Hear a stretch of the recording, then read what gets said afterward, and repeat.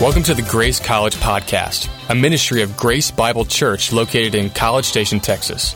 We desire to impact students who will impact the world for Christ. Hope you enjoy the talk and hang around for more after. Well, howdy. My name is Kevin Bear. I'm the college pastor here at the Southwood campus, and I am so excited to be with you here on this brisk morning in February. How y'all feeling? February 11th, the countdown for Single Awareness Day. We're here, but I'm glad that you're here. We are going to talk about relationships, in particularly friendships this morning. So you ready for that? I hope you're ready because it's going to be fun. Hey, we're going to be in 1 Samuel chapter 18 and 23. And if you were here last week, you're going to say to yourself, Kevin, we treaded that ground last week. But here's the cool part about the Bible. There's always a little more to dig. And so I want to focus in on one key moment in the life of David, and it's this: his friendship with Jonathan. So if you have a Bible, 1 Samuel chapter 18, starting in verse 1, and then I'm going to read us a little bit from 1 Samuel chapter 23. So starting with 1 Samuel chapter 18, starting verse 1, says this: Now as soon as he had finished speaking to Saul, the son of Jonathan was knit to the soul of David. The soul of Jonathan was knit to the soul of David, and Jonathan loved him as his own soul. And Saul took him that day and would not let him return to his father's house. Now, Jonathan made a covenant with David because he loved him as his own soul. And Jonathan stripped himself of his robe that was on him, and he gave it to David, and his armor, and even his sword, and his bow, and his belt. And David went out and was successful wherever Saul sent him, so that Saul set him over the men of war. And this was good in the sight of all the people, and also in the sight of Saul's servants. Now jump over to 1 Samuel chapter 23. 1 Samuel chapter 23, looking at verse 15. This is later on in the story. David fell out of favor with Saul, and he's on the run, and says this, starting in verse 15. David saw that Saul had come out to seek his life. Now David was in the wilderness of Ziph and Horesh, and Jonathan, Saul's son, rose and went to David at Horesh and strengthened his hand in God. And he said to him, Do not fear, for the hand of Saul my father shall not find you. You shall be king over Israel, and I shall be next to you. Saul my father knows this. And the two of them made a covenant before the Lord. David remained at Horesh, and Jonathan went home. Let me pray for us. Lord, I thank you so much for your word. And Lord, I thank you so much that your word is so practical in our lives. That we watch two men who deeply cared for one another, who deeply loved one another. And they were two men that didn't merely fight alongside one another. They were men that fought for one another. And Lord, I pray that as we look at deep friendship this morning, that we would be people that have men and women that we don't just fight alongside, but we fight for. That there would be deep, powerful friendships built within this community that the world would look at and say, that's what I want. I want people alongside me that would stand with me and would lay down their life alongside me, because that's what you want, Jesus. You are the greatest friend we can have. And so, Lord, I pray that as we talk about deep friendship, we would know that it begins with a deep relationship with you, and that you would give us wisdom that we might be the type of friends that you would want us to be. It's in your name we pray. Amen. Well, all you have to do is look in pop culture, and you will see that there is a desperate need and a desperate desire to have deep friendships. And unfortunately, all my examples will not work this morning because this is, so I'm going to look at the sound people.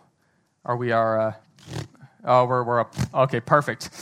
Well, at some point in the future this morning, maybe I will show you some examples, but simply this: we have seen great friendships all throughout pop culture, and I'll just run them off for you. You cannot see the GIFs of it. I'm so sorry. I worked very hard this week for you, but I'll just run through them real quick. We've got Rory and Lane from the Gilmore Girls, right? We've got LeBron and D. Wade, right? You see those men in the championships. You got Blair and Serena from Gossip Girl. Yeah, you do. You've got Batman and Robin, people, okay? You've got Gabriella and Taylor from High School Musical. Okay, oh yeah, you're like, oh, now you're speaking to my heart, Kevin. Okay. You've got Holmes and Watson from Sherlock, right? Yeah, you do. You got Tina Fey and Amy Poehler, great friends. You got Key and Peele. Any Key and Peele fans? Okay. Yes. So good. And then the real friendships. We got SpongeBob and Patrick. We got Michael and Dwight from The Office. Yeah, you do. We also have Woody and Buzz. Okay, they even got a song that goes with it. You got a friend in me, right? You've got, of course, and I didn't realize this has become popular once again. I know it's circled back around 20 years later. But apparently Netflix, we can thank for all of this, introducing us into New York friendships with a TV show. Friends, that's right. Well played. Yeah, you do. Stranger Things, you've got a group of like junior high guys, like all working it together. And then the most awkward friendship among friendships that we've seen in history, and maybe some of you've never seen the movie, that's fine, but you know this moment, is between Frodo and Sam, right? The most awkward male bonding that you'll ever see, like Frodo, Sam. It's just for, 38 hours of movies, right? And so one of those epic friendships, and you look at all of those as you watch and see those pop culture references, you see those movies that we've seen, we've grown up with those people, you go, I want a friend like that, right?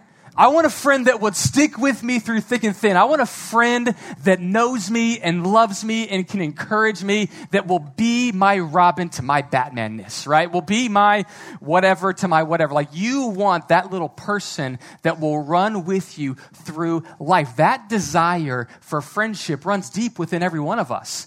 But what's interesting in culture today is it is becoming more and more challenging to get meaningful friendships, to find meaningful friendships. I was reading an article about a person in Japan. And this is crazy. The title of the article is this: How to Hire Fake Friends and Family. The subtitle is this: In Japan, you can pay an actor to impersonate your relative, spouse, coworker, or any kind of acquaintance.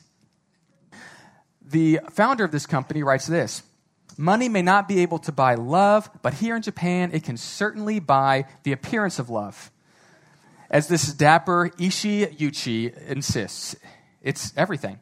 As a man whose business involves becoming other people, Yuchi would know. The handsome, charming 36-year-old on call will be your best friend, your husband, your father, or even a mourner at your funeral, right? You can hire him for all of these activities. His 8-year-old company, called Family Romance, provides professional actors to fill any role in the personal lives of the clients. With a staff of over 800 actors ranging in age from infants to elderly, the organization prides itself on being able to provide the surrogate for your utmost need. Like, literally, you can buy a friend.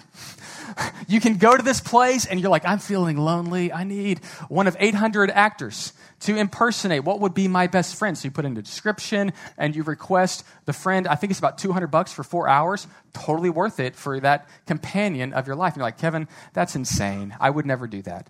Well, that's fine.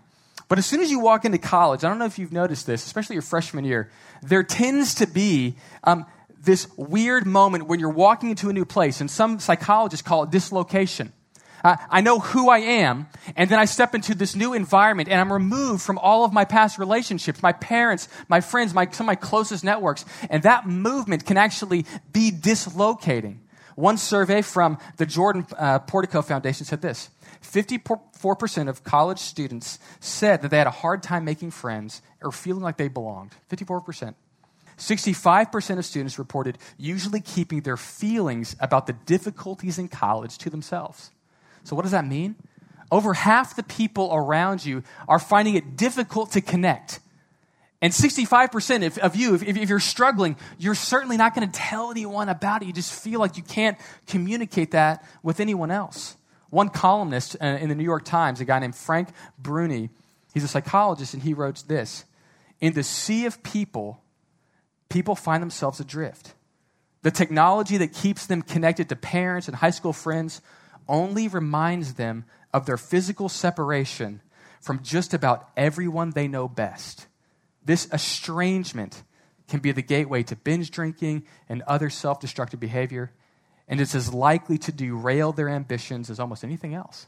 One college student named Brett, he says, I spent the first night, and I resonate with this. He spent the first night of college just laying in his bed, just curled up there going, I'm alone.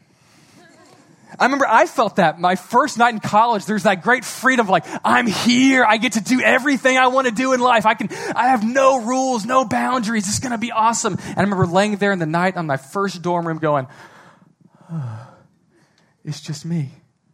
It's just me. There was a girl in this article, and she said, I felt the same way. I felt at 19 years old as a college sophomore at UCLA, I felt like I didn't know anyone. And there was one kid, it was a much worse description. He was at the University of Massachusetts at Amherst.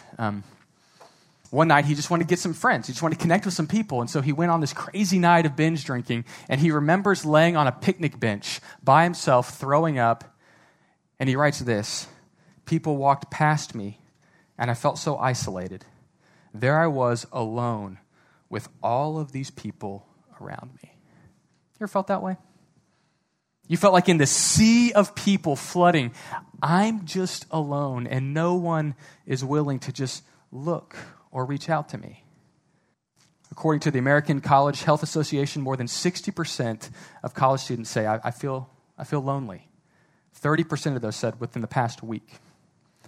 And so there's this tendency, even in the midst of the sea of people at college that you face every single week, there can be a tendency to feel lonely. And God knows this.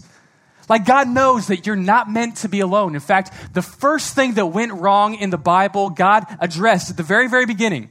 Before even sin entered the world, you know what God said? He made all the animals, he made all the plants, he made everything beautiful and perfect. And in the midst of perfection, he put a single man, Adam. And he looks at that and goes, oh no. A single dude alone in this vastness. And he says, there's one thing not good. The trees are good, the animals are good, everything's good. There's one thing not good. It's not good for man to be alone. And if you know any single guys in an apartment alone, you can attest. It is not good for this man to be alone. And you feel that. It is not good for us to be alone. And he gave him someone to be with him. And it's not merely a sexual relationship, it's companionship. It's someone that can be there with you, that can live life together with you. And God says, there's a solution to the problem of loneliness. And here's what it is. We need friends. We all need friends. The solution to the loneliness that comes, I can watch myself on the screen, cool, is friendship. And the real question, you're like, okay, Kevin, I agree. I need friends. But the real question is this. How do I develop deep friendships? How do I develop deep and lasting, life-fulfilling, this is going to drive me crazy, friendships? Bum, bum, bum. Okay. Sorry, people in the back, you got to deal with that all the time. All right. And that's what we see in this relationship with David and Jonathan. One of the best friendships you'll ever see is between these two men. In fact, this friendship has been referenced all throughout literature, all throughout history, as one of the best friendships that we've really ever seen in culture. It's two men that have a deep connection, and I want to walk through their life, and I want to ask you this question. Can you develop those type of friendships? Can we be people that develop this type of deep friendship? And I want to show you how they got there, and maybe we can learn how we also can get there. And we see the start of their friendship in 1 Samuel chapter 18. And it says this, it's right after one of the most epic moments in David's life. It's right after he killed Goliath. He slays Goliath. He's got a couple of conversations that he has with people. And then as he's walking off from that moment, he runs into Jonathan. And Jonathan grabs him, pulls him over and says this. As soon as he had finished speaking to Saul, the soul of Jonathan was knit to the soul of David. And Jonathan loved him as his own soul.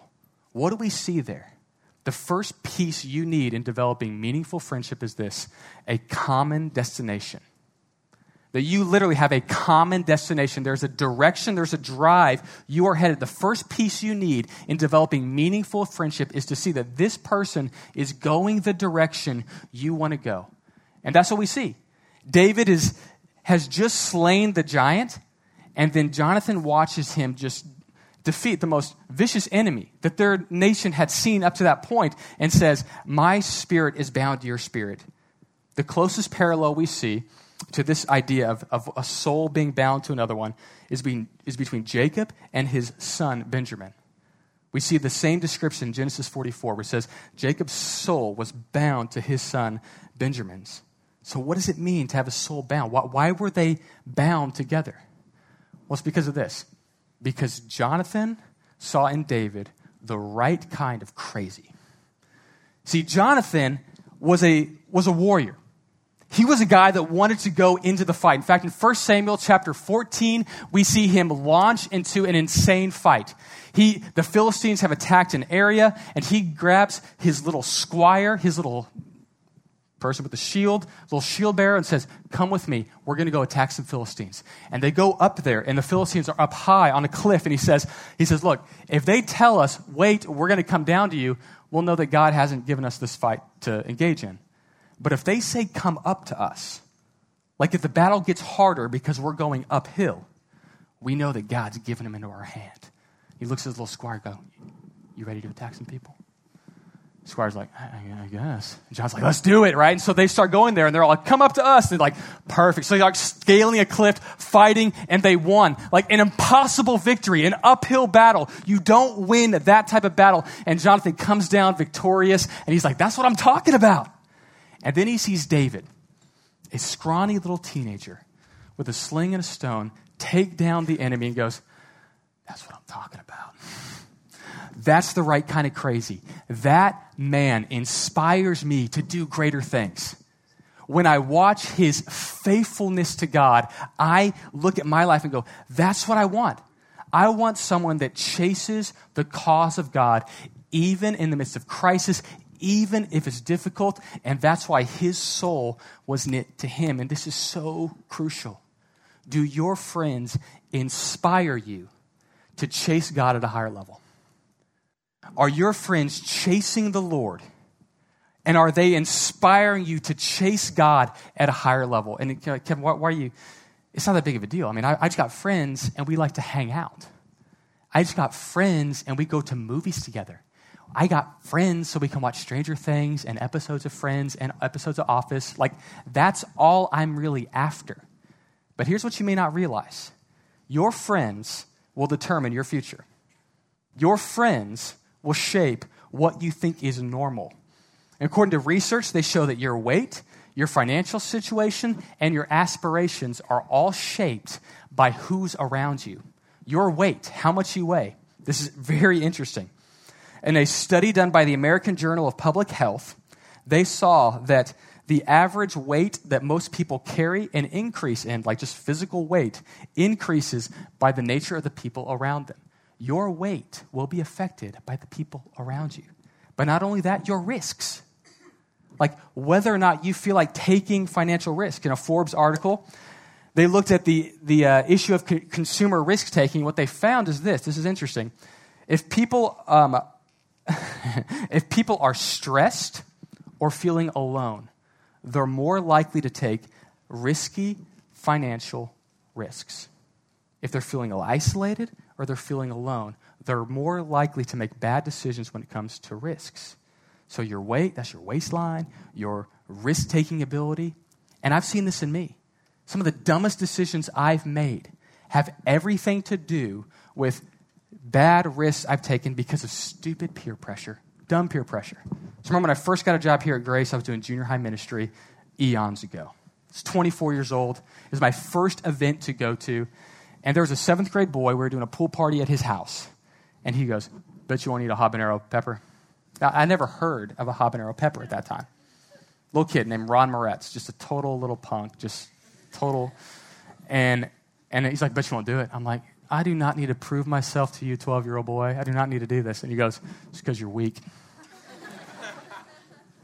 I'm like, I am not giving in to a 12-year-old's peer pressure. This is absurd. Like, I'm not giving in to this. He's like, you're just so weak. And literally, it was like week 2 of me moving here. And I'm like, fine, give me the pepper. And I grab the pepper. I eat the pepper.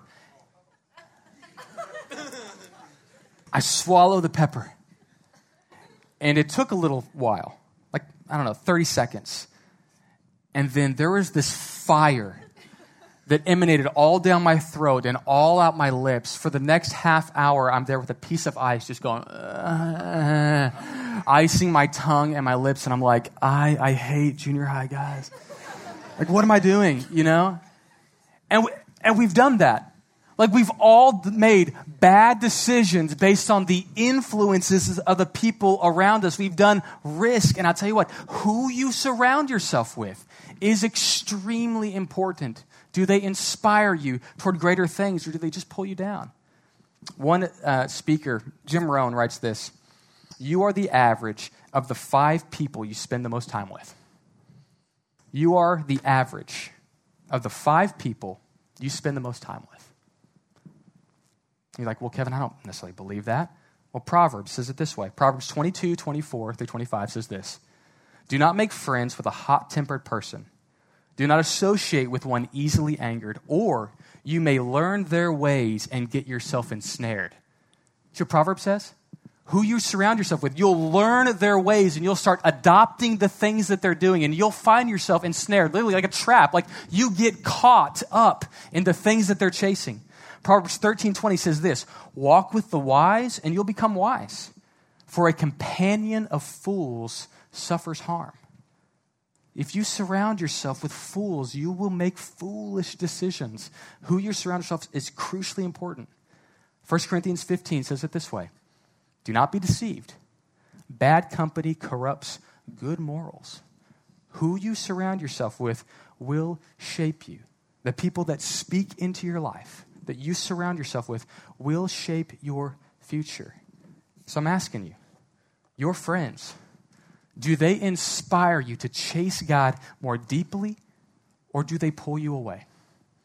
Do they inspire you to think about what's possible with what God is doing in the world, or do they just not really lead you in that direction? For Jonathan, he sees David, and that man did something that was impossible because of his faith in God. And you know what Jonathan said? I'm linking up with that guy.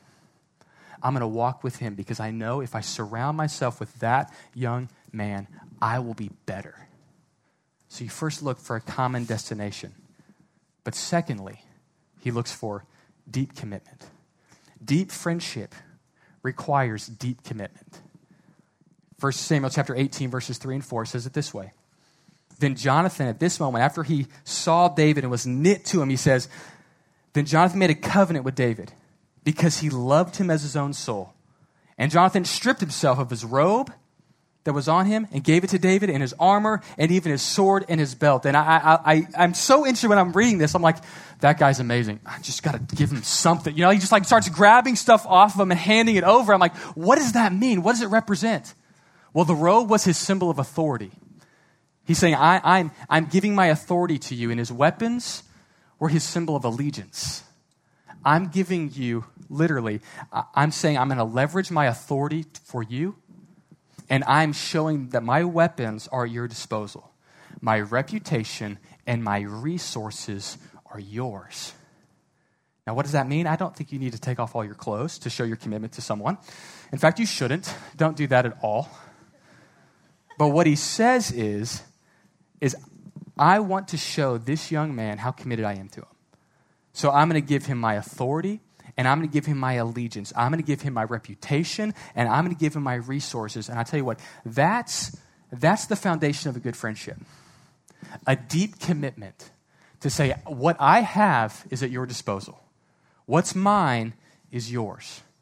I was listening to a speaker talk about relationships, and he was talking about the context of marriage, but it applies beyond that. And he asked this question: how do you know if a marriage is going to last? How do you know if a marriage is going to work? He says, what percentage does each person need to give for this relationship to last? And so he asked the audience, he says, what do you think, like 50-50? Like if each person has to give half for this relationship to last? And like some people in the room said, oh yeah, 50-50. He goes, well, someone piped up, well, no, I think 60-40. I think someone's always going to give a little bit more. So maybe it's 60-40. One person gives a little bit more. And then someone else said, no, it's like 90-10. There's one person that's just got to drag the relationship all the way through, and so it's 90-10, right? And he says at the end of it, he goes, actually, it's 100-0. If you really want a marriage relationship to last, it's you give 100% of the time, expecting nothing in return, Gosh, I feel like there's a Bible verse about that. Right? You give your best, expect nothing in return, and great will be your reward in heaven. Oh, my gosh. And that's kind of what Jesus did. I don't know if you noticed, right? See, Jesus lived the life we could not live in perfect obedience to God. I mean, he was the best friend.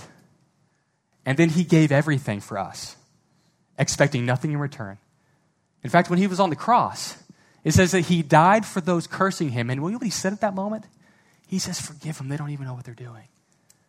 And in one moment, Peter's walking over and goes, okay, my brother sins against me. Like, how many times should I forgive him? Like, what is my obligation to this relationship? Like, should I forgive him like 7 times? And Jesus responds to him, 77 times. The point is not that you tally up. Well, this was the 76th time. You got one more shot, right? No, that wasn't the point. The point is this. You forgive them and you keep forgiving. You put yourself out there and you keep putting yourself out there. And you know what will happen in that moment? When you commit yourself to them, you will find that they deeply, deeply need you. They need you. And so the first step is, will you commit to this friendship? Will you leverage your authority and your allegiance, your reputation and your resources for this relationship? And then the second piece in this commitment is, will you defend them? When things don't go well in their life, will you step in and defend them? And that's exactly what Jonathan does. See, soon Saul is going to get jealous of David. And he's going to get a plan in chapter 19 to kill him. And Jonathan steps in that moment and says, wait a minute. David has been on your side, Saul. David has been for you. He supported you. Don't kill him. And then Saul backs off on that. And in 1 Samuel chapter 20, Saul gets enraged again. And he says, I'm going to kill that guy. And David says to Jonathan, you've got to step in for me. And Jonathan says, here's what I'm going to do. I'm going to go talk to my dad. You go, and I'll cover for you. I'll cover for you. And he says, you go outside. He tells his dad that David went one direction. David actually went another direction. And he literally saved David's life. And let me tell you on this. Jonathan covered for David because David was innocent. What does it mean to have a friend that defends another friend? It means this. You speak the truth in love. And it doesn't mean you cover up sin. You got to speak the truth in love. But it does mean that you protect their reputation. It does mean that you defend them amongst the onslaught of other people. It doesn't mean you cover their sin. Like they're all getting drunk and crazy and you're like, well, I just won't tell anyone. Like that's not what we're saying. We're saying, I won't soil their reputation. I will stand with them and I will defend them and I will fight alongside them. And that's exactly what Jonathan did for David. He protected him. Proverbs 18:24 says this, a man of many companions will come to ruin, but there is a friend who sticks closer than a brother. Jonathan was that kind of friend. I'm going to defend David even at the cost of my own life because I know the quality of this person and I'm going to leverage my life for them. So there's the common direction. Where are they leading? There's deep commitment that we have to have in order to have a meaningful friendship. But the third piece we see comes in 1 Samuel chapter 23, and it's this. Great friends strengthen us. 1 Samuel chapter 23, verse 15 says it this way.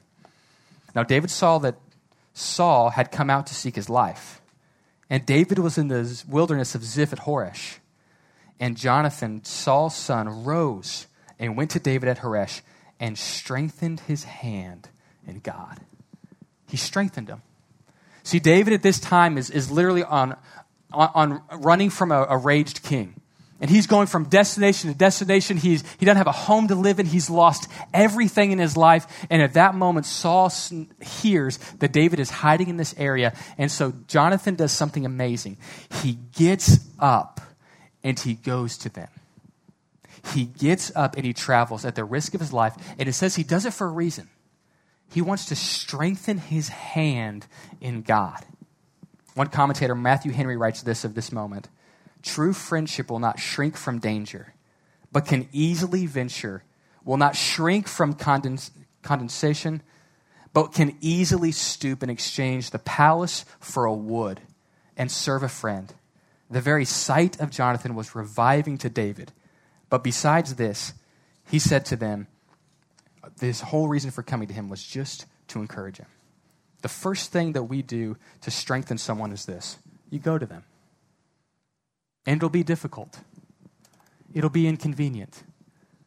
He had got up and he traveled to him to strengthen his hand in the Lord for no other reason, just to encourage him.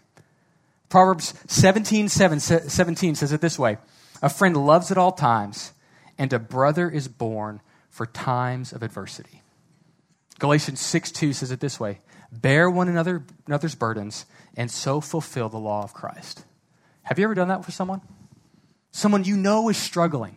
Someone you know is hurting, and you go to them and you say, how can I encourage you? How can I just sit with you? And you just go to where they are. I remember when my first daughter was born, there were some complications in the delivery. And so I get a phone call while I'm here at work, and I'm like, okay, I've got to go right now. And we run over to the College Station Med, and I'm there, and it was supposed to be a routine appointment, but they said, no, there's some growth restriction going on with your child. We need to get this baby out now. And I said, I got to go. And I go over there as I'm sitting there in the waiting room, waiting for the baby to be delivered. I get all these texts. And there's a couple pastors here at Grace, good friends of mine, that came and just sat with me. That's a good friend. When you're struggling, I'm going to be there with you. It may be tough. It ended up being fine. They delivered the baby. We're back there. They delivered the baby, just to finish the story. They delivered the baby. She was absolutely fine. And they put her in like this little carrying thing and start wheeling her out into the normal area. And the nurse didn't realize that I was a wreck and panic-stricken. Like, is the baby healthy? And they're like, come this way, Daddy. I'm like, is the baby okay? They're like, press that button. I'm like, button? Why are you pressing a button? Like, how was the child? They're like, press the button. I'm like, press the button, and like music comes on. They're like, congratulations, you're a daddy. And I'm like, what is wrong with the child? She was fine. They didn't realize it. But I had all those friends around me saying, I will be with you in a tough time. Do they go to you? Do you go to them? And do you remind them of what's true? That's what Jonathan did. He says in verse 17, you will be king. Saul knows this, and I'm going to be beside you. Like, you're going to be king, David. Do you have good friends that remind you of what's true?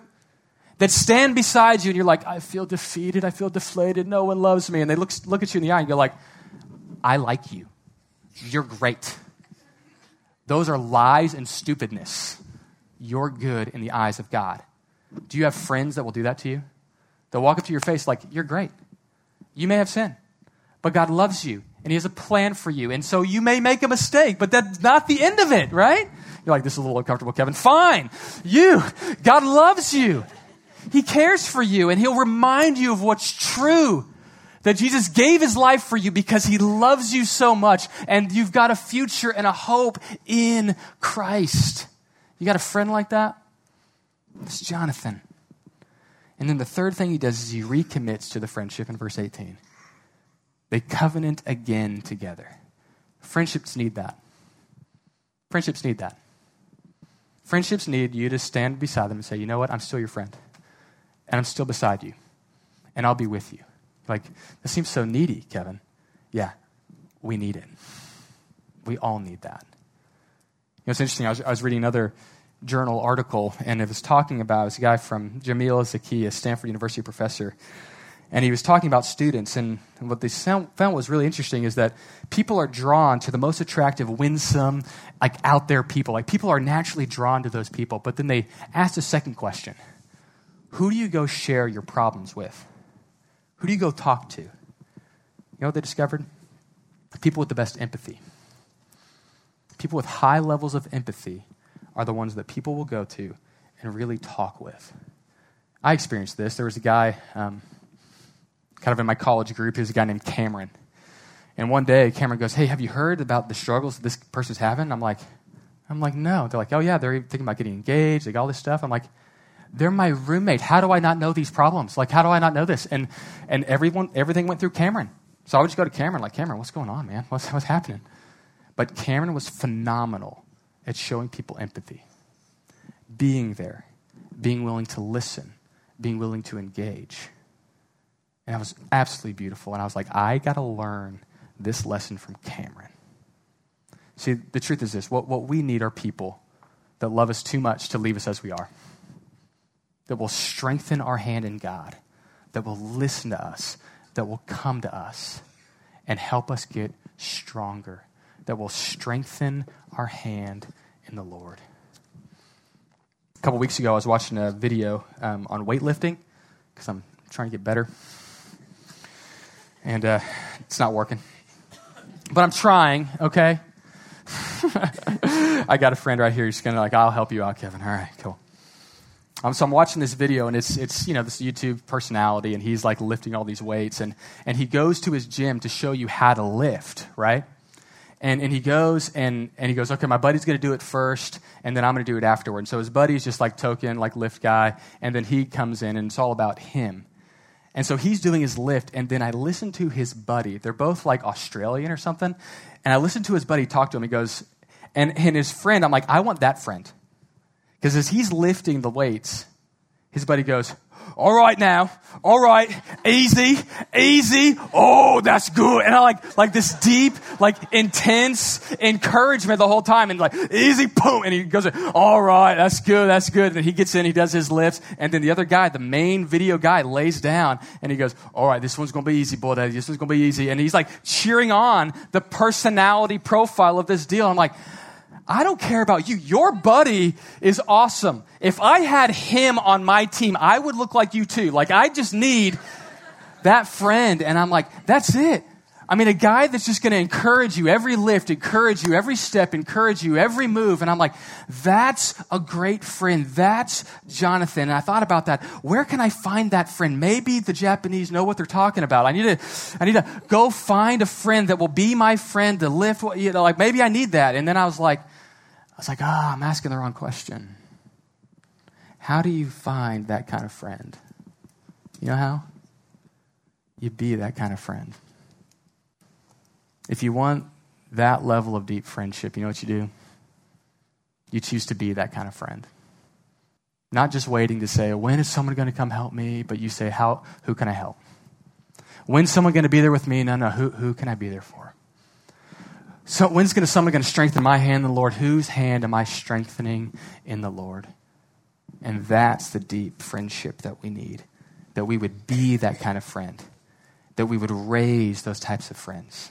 And that everyone can encourage and love and stand side by side as friends. That love the Lord. That love one another. So that all together we might accomplish the purposes of God together. We need us. You want this type of friend? Be it. So my question to you is this. What are your friends like? Where are their drives? Where are they going? What are you like? What are your drives? Where are you going? Have you committed to some people relationally? Not that you'd be a fair weather friend and jump from relationship to relationship, but you would commit. I'm going to be a friend here. I'm going to sink my roots in this group of friendships and really be there for them and commit myself to them. And are you going to strengthen them? You're going to step in and say, I'm going to help y'all walk with the Lord and be better together. We don't need Gilmore Girls, right? We've got you. And I pray that you'd be that type of friend. And I pray that I could be that type of friend with you. And pray for us. Lord, thank you so much for this morning. And I thank you for this beautiful picture of friendship that we see in the life of David and Jonathan. And Lord, we know we want these types of friends. So Lord, I pray that we might begin the steps to first come to you, Jesus. Know that you died in our place for our sins. You are the greatest friend. And that you've called us to reach out in that love to those around us that need encouragement, that need strengthening, that we could be a friend like Jonathan alongside one another to encourage, to strengthen, and to be with one another. We love you. I lift up these students to you. Help them have great discussion and help us all to be the types of friends you long us to be. So in your name we pray. Amen. You guys have great discussion.